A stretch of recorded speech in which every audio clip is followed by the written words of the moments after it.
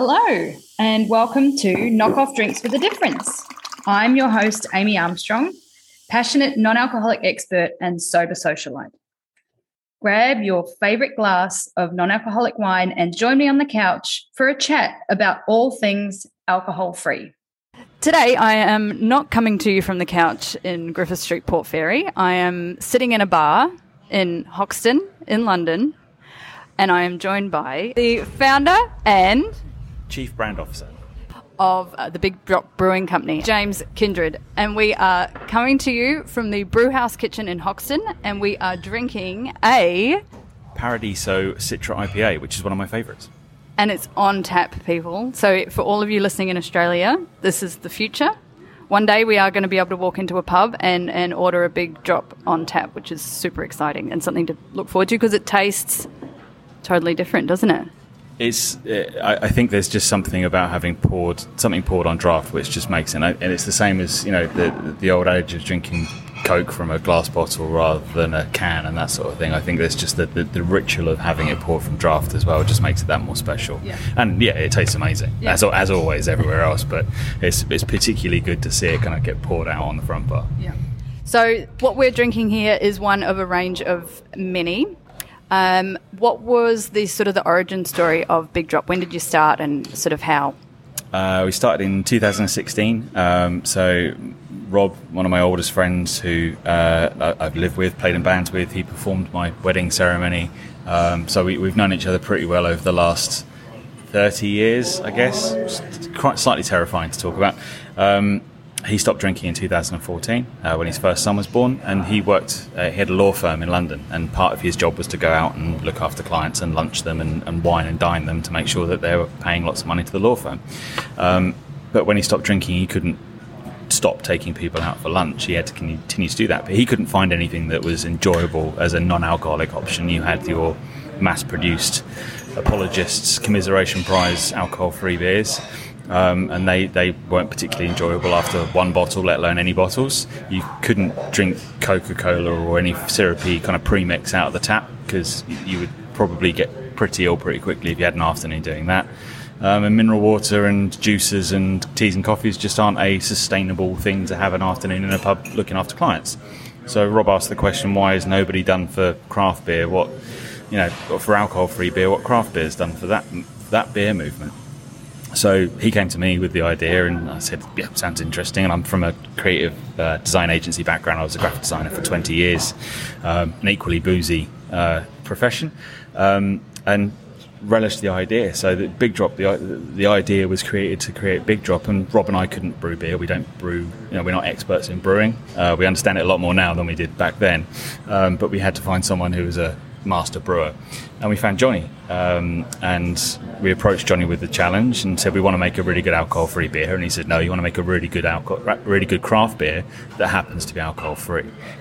At that point, had he made any alcohol-free beer? No, so Johnny was from the other end of the spectrum to a certain extent. He's an experimental brewer, and he worked for the Wild Beer Company. And the Wild Beer Company used lactobacillus, which is an incredibly volatile yeast. You'll end up with you look at it wrong, and you'll end up with a 12% raspberry goza. But his understanding of balance and creating good taste profiles at that alcohol volume applied exactly the same way to creating low alcohol or no alcohol beers. Is that it's about balance. Balance is the main thing, and Johnny's argument is that anyone can make a 4.2% IPA. It's easy. You just get the bits and pieces you need, you can put it together, and you'll get something that's drinkable at about 4.2. The real challenge is in the extremes of the spectrum, and getting a really well-balanced 9.2%, which isn't going to take your face off, and getting a really well-balanced 0.5%, face very similar challenges, and the challenge comes down to taste profile and balance. Yeah. And so there's a core range of how many? So there's a core range of 4, and that's a lager, a stout, and a pale ale and an IPA. Yeah. And then we have a crafted range. So the crafted range has things like Cobamile, which is a cerveza, which is a really nice, crisp kind of, stick a lime in the top Mexican-style beer. We've got sour. We've got a woodcutter, which has just come out as a special edition in Australia, which is fantastic, similar to a Newcastle Brown kind of flavour. And then over a period of time, we've done some crazy summer specials and some collaborations with other brewers. So we've done stuff with Japanese hops, we've done stuff with cherries, we've done stuff with pastry sours, we've done loads of kind of crazy beers. So we've done over 25 beers in our time. What is a pastry sour? So the pastry sour, it was a peach Melba pastry sour, and we did that with Amundsen Brewery. And that was absolutely amazing. It came out as a kind of pinky coloured, cloudy beer. It's still 0.5%, but just this amazing flavour. And if as a sour goes, it's not the kind of 9% sours. It's an entry level sour where you've got that bitterness and that twist, but it's just a really refreshing, cold, kind of a good lawnmower beer. I like that lawnmower beer. Or when you're painting the fence. Yeah, exactly. Yeah. So with all these limited editions and the crazy collabs and everything, who comes up with the ideas?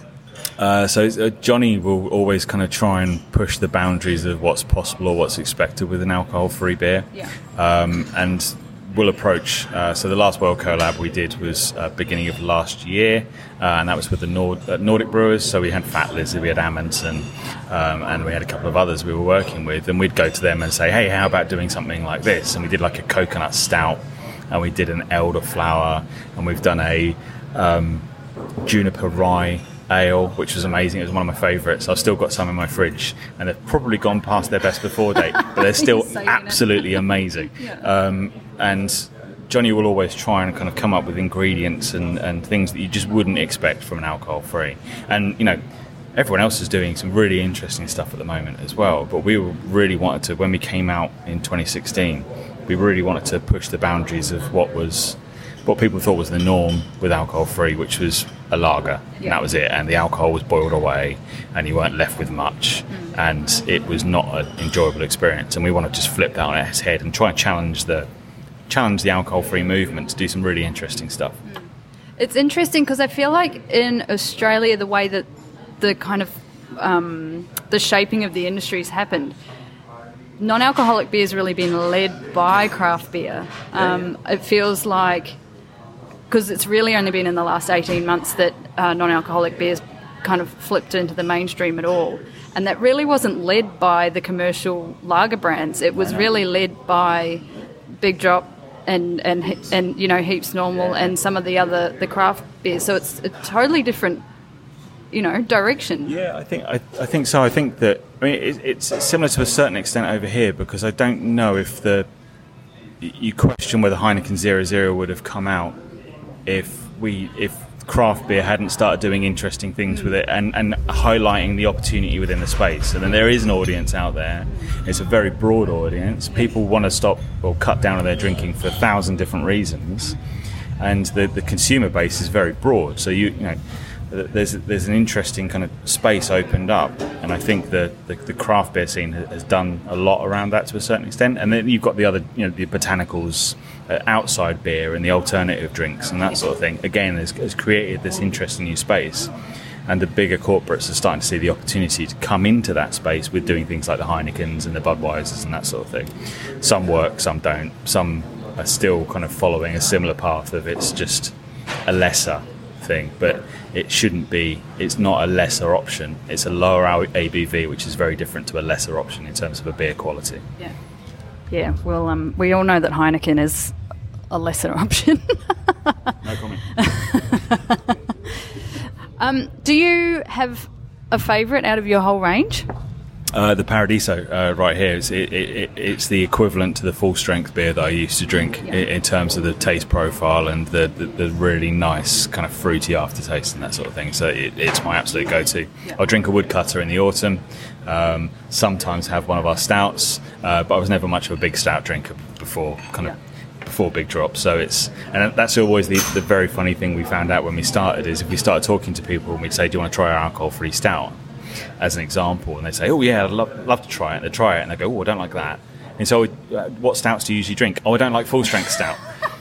Well, hello. Yeah, it's the thing we're trying to do is create, you know, craft versions of the styles. It's not going to change the flavour profile, but I think that's part of the thing people think, is that if you're creating an alcohol-free option, that there would be a huge shift in flavour. No, there shouldn't be. It should be a style that you're used to and a style that you enjoy, and something you can open and trust that it's going to be something that you'll go to and again. People are a worry. Yeah. How long have you been able to get your beer on tap? So here in England they call that on draft. We don't know what that means. It means on tap. How long has that been a thing? So it's been on tap probably since late 2019. We started doing a few things.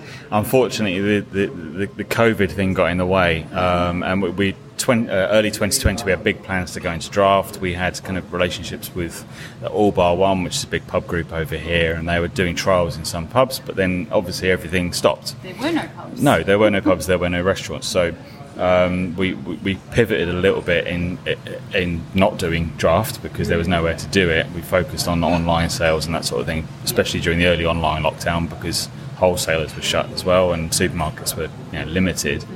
So we started doing e-com and really pushing into that. But now things are starting to reset and settle down again, and we've got these big draft opportunities out here, both with the larger chains, the larger group chains, and also smaller independent chains as well. So destination pubs out in the countryside who do Sunday lunches or big family meals and that sort of thing. Big Drop's absolutely perfect for something like that. Somewhere you've got to drive to enjoy a meal, but you want to have a really nice beer with your dinner. Solved, done. It works really nicely. Are you getting uptake on it regionally? Yeah, so across the UK really it's picking up really nicely. So we've got fairly good coverage up in Manchester, Liverpool and the North West.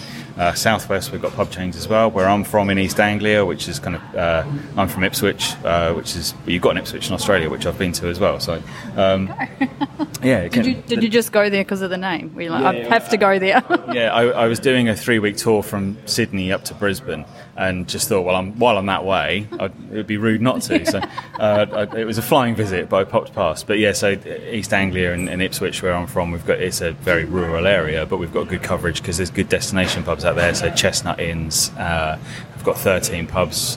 We're available through all of those because the demand's really high of people wanting really good quality, wanting choice, and not necessarily wanting alcohol. Yeah. So what's your personal relationship with alcohol? Like, you said your partner, he's started off being sober with the whole business. Have you yourself cut out drinking?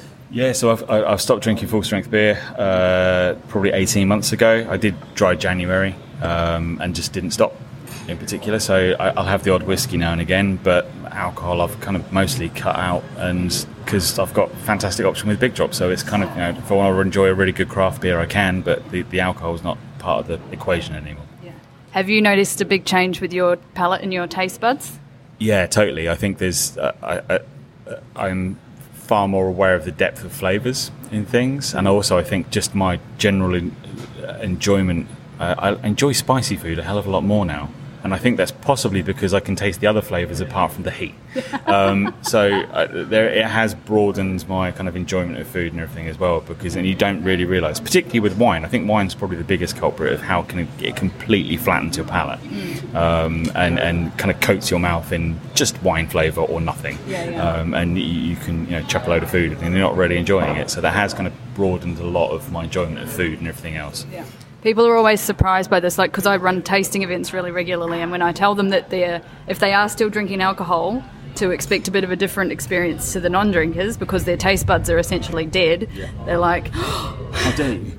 Yeah. Don't call my taste buds dead, but it's a really interesting thing that, as a good example, I went on a brewery tour years ago. There's a local brewery up in East Anglia called Green King, and they do brewery tours, and they do somewhere from a 3.2 and they do up to a 7.8, and you start on a 3.2 and they take you through the entire range, and you get up to the 7.8 and you can't really notice the strength go up, but then they take you back to the 3.2 and you can't taste anything.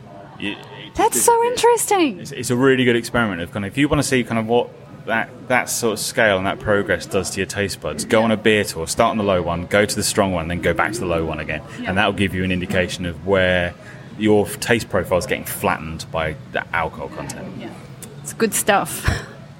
It is, yeah. But the good thing is, I don't really. I was worried I'd miss full strength beer because I really still like to love full strength beer, but I don't. It's not really kind of. I haven't had any pangs. I don't know what the word is for it, but it's just no cravings for kind of going back to the alcohol beers anymore, which is nice. Did you do any like head work around it? Like, did you do any, like for me, I didn't have to, I did an online course that kind of changed the way I thought about my relationship to alcohol. Did you do any reading or? No, not so much. I think I downloaded an app called Headspace, which is really good, which is a kind of guided meditation thing. And this guy's got an incredibly calming voice, and he just does guided meditations for you. And you can do stuff around anxiety, you can do stuff for stress, but you can just do just general guided meditation stuff. And I did a bit of that.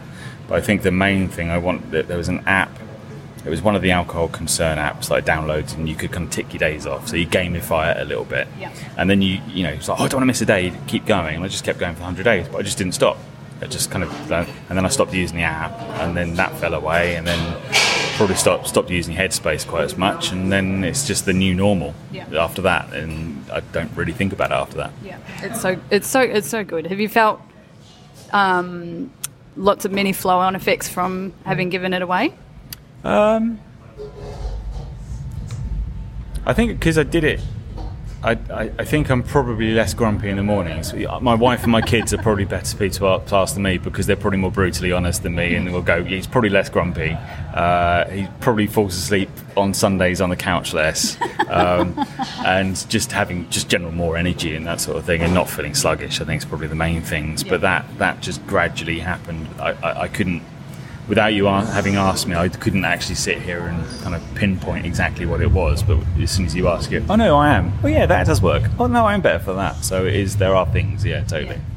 And does it feel like, as a non-alcoholic beer business owner, does it feel a bit more like you're more genuinely invested in that now? Does your relationship with the company changed any? No, I think what we always want to do is be about choice. We're not we don't want to go out and be too holier than thou about drinking or not drinking, or what your lifestyle choice is. We want to be there to give you the opportunity to have choice. Yeah. If you want to still drink a full strength, that's cool. That's up to you. That's fine. If you want to go out and have a big drop, then a full strength, and a big drop, then a full strength, or just have it on your Sundays or on your work evenings, have a big drop then. Whatever fits into your lifestyle and gives you the benefit of giving you choice, or if you're time poor, more time because you're less sluggish and that sort of thing. However it fits with you, that's cool. We don't want to get too preachy with it.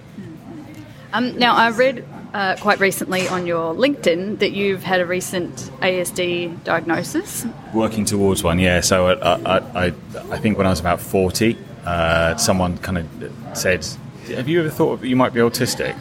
And I kind of probably took it as slight offence when they originally said it to me. I was like, not really, no.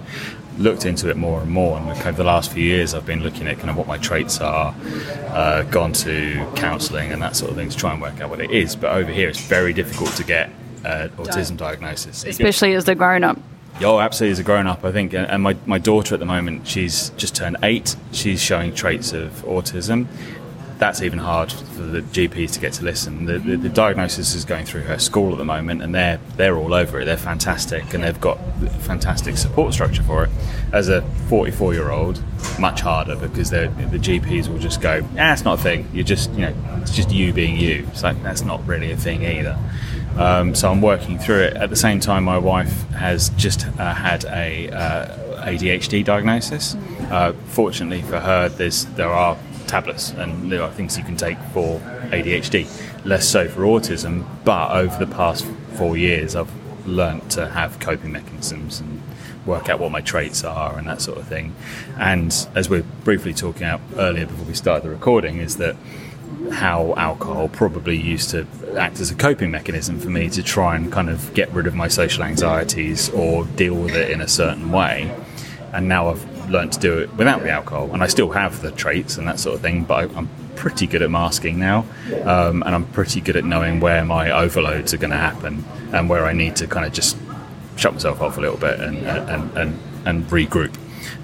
But yeah, the alcohol part of understanding that diagnosis and getting rid of it has been a big help in working towards kind of hopefully getting an official diagnosis. Yeah, and that would have meant that you were able to develop healthy coping mechanisms to help you along the way as well, haven't you? As opposed to the kind of pretty unhealthy ones I'd probably had for most of my adult life. The coping mechanisms were just, I'm stressed, I'm in a very busy environment, I don't like it, booze. That's not really a coping mechanism, it's just a distraction. So I think cutting that away and finding other ways to cope with it has made a big difference. Were you having like social anxiety? Was that a big part of it? Yeah, totally. Like I hate like trade shows and that sort of thing. I'll go and do, but I hate big crowds, like concerts and that sort of thing. And my wife always hates it because I can't walk into a restaurant first, like, and that sort of thing. I get real anxieties about walking into crowded places. It's relatively quiet here today, which is great. But I do get kind of big group anxieties. Meeting new people, always a real tricky thing for me, and that sort of thing as well. So it is lots of masking and coping mechanisms and that sort of thing, and weird kind of traits that I have, but that I'm completely cool with them, and they're me, and they're not weird things or anything like that. It's just great ways for me to be able to kind of deal with it. Like I always wear a hat, and everyone just thinks it's absolutely mad. I always go into the office and take my hat off, and people go, "Oh, I forgot you got hair." I have a full head of hair. That's not wearing a hat, but it's just wearing it, and I'll wear a beanie most of the time as well. But it is just that kind of comfort thing. But that's just how I deal with stuff, and that's kind of absolutely fine. So it's coming to terms with it and having a really good team around me. And as you say, I put something on LinkedIn that said it, and the amount of support that I got back was really refreshing, because I was a little bit nervous about doing it at first. And I think probably the team that I've worked with over the last however many years have probably noticed my weird traits and that sort of thing, and my insane OCD when it comes to design layout and that sort of thing. But at the same time, when I put it out on LinkedIn, I didn't know what the response was going to be. But I've had so many people go, "Oh, my son's going through ASD diagnosis as well." It's really good to see someone out there doing something about it and being confident to talk about it, because it is a thing that people don't really want to talk about because they don't know how people are going to react. And I am really glad that I've seen, like, in my personal circle, but also in some of the sober circles, sober community in Australia, people who are in that coming out and saying, "I've just had an ADHD diagnosis." And I'm going to do some more talking to people about it, because it seems like there is a really strong link between the ADHD and ASD and using alcohol as a coping mechanism. Or other substance abuse and that sort of thing. Not perhaps just not just alcohol, but there's other kind of coping mechanisms that people will struggle with, who display far stronger traits than me, or have far greater kind of swings in terms of social anxiety and that sort of thing, who will try and suppress it with alcohol or whatever else. The support structure's not really ever been there for people. They just think, they're just doing it. There's no don't look too far into the reasons. They drink a lot. It's like, okay, well, there can be a million reasons of why that's the case, and one of those reasons could be neurodiversity. Well, I really appreciate you being really open with me about that. I think it's really beneficial for you to share your story, and people will often hear these things and be able to relate to them, and that can help people then address how their behaviours. Yeah, hopefully so. And I think one of the really other refreshing things that's come out of, as well as I've had the local council have got in touch with me and asked me how I could get involved with trying to kind of raise awareness for neurodiversity and treatment and diagnosis. And then I've also had a couple of people from schools get in touch with me and ask me if I'd go in and speak to students, because there's a lot of anxiety with students who do have neurodiversity of kind of, where am I going to fit in, what am I going to do, what happens when I leave school. And I think in some cases, not every case, because it can be different for lots of people, but if I can go in and help a couple of people and just give them a bit more confidence that they can go out and do something and they can thrive, then I feel like I've done something to help. That's so awesome. Look at you making a difference. Look at that. Blushing now. Oh, well, I really, really appreciate your time, and I really appreciate your patience with me, because I stuffed up the first lot of recording. Blame the technology as well. We'll blame the technology. We're on the hop in the pub. We're going to have another beer, and I'll catch you all next week. Thank you so much. Thanks, Amy. A big thanks to James for coming on and discussing all of his personal experiences with alcohol and how that's really come into play now that he's got that ASD diagnosis on the horizon. Really appreciate it, James. And I really appreciate Big Drop, who have sponsored me to get me over to England. So that was so amazing to have that support and assistance in getting over here. As per usual, Head to drybutwet.com.au for all of your excellent non-alcoholic reviews, including some big drops. I have regular tasting events coming up in Melbourne and Sydney, so please check the events page for those. And if you like this podcast, please do subscribe, and I'll see you next week. Cheers.